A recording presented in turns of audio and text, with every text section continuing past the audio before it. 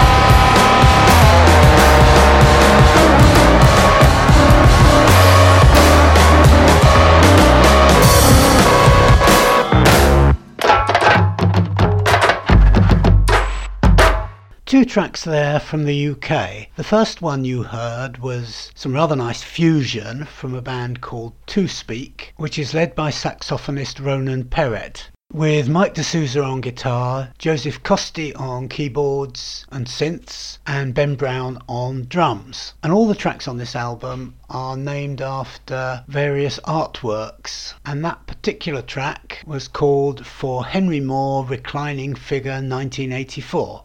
And then after that you heard a track from Matt Calvert. The album is very much led by synths and keyboards. Calvert himself plays that, joined by two keyboard maestros, Stolly Storlocken on synths and Hammond organ, and Matthew Bourne on memory moog, with Sam Wilson on percussion and Dave Smith on drums. And there's a couple of other guests on some of the tracks.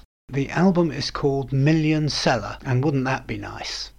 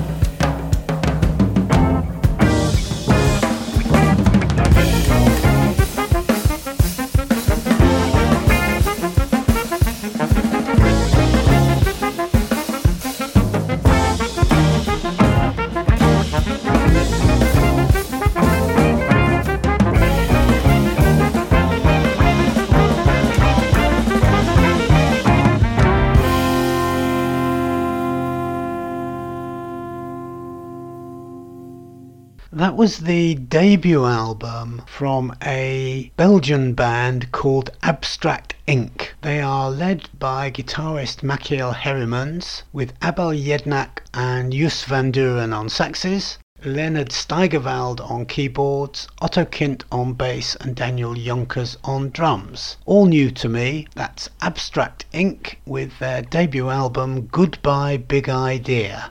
Now, regular listeners will know that I'm a bit of a sucker for a good version of a Thelonious Monk track, and this is a rather good interpretation of Mysterioso.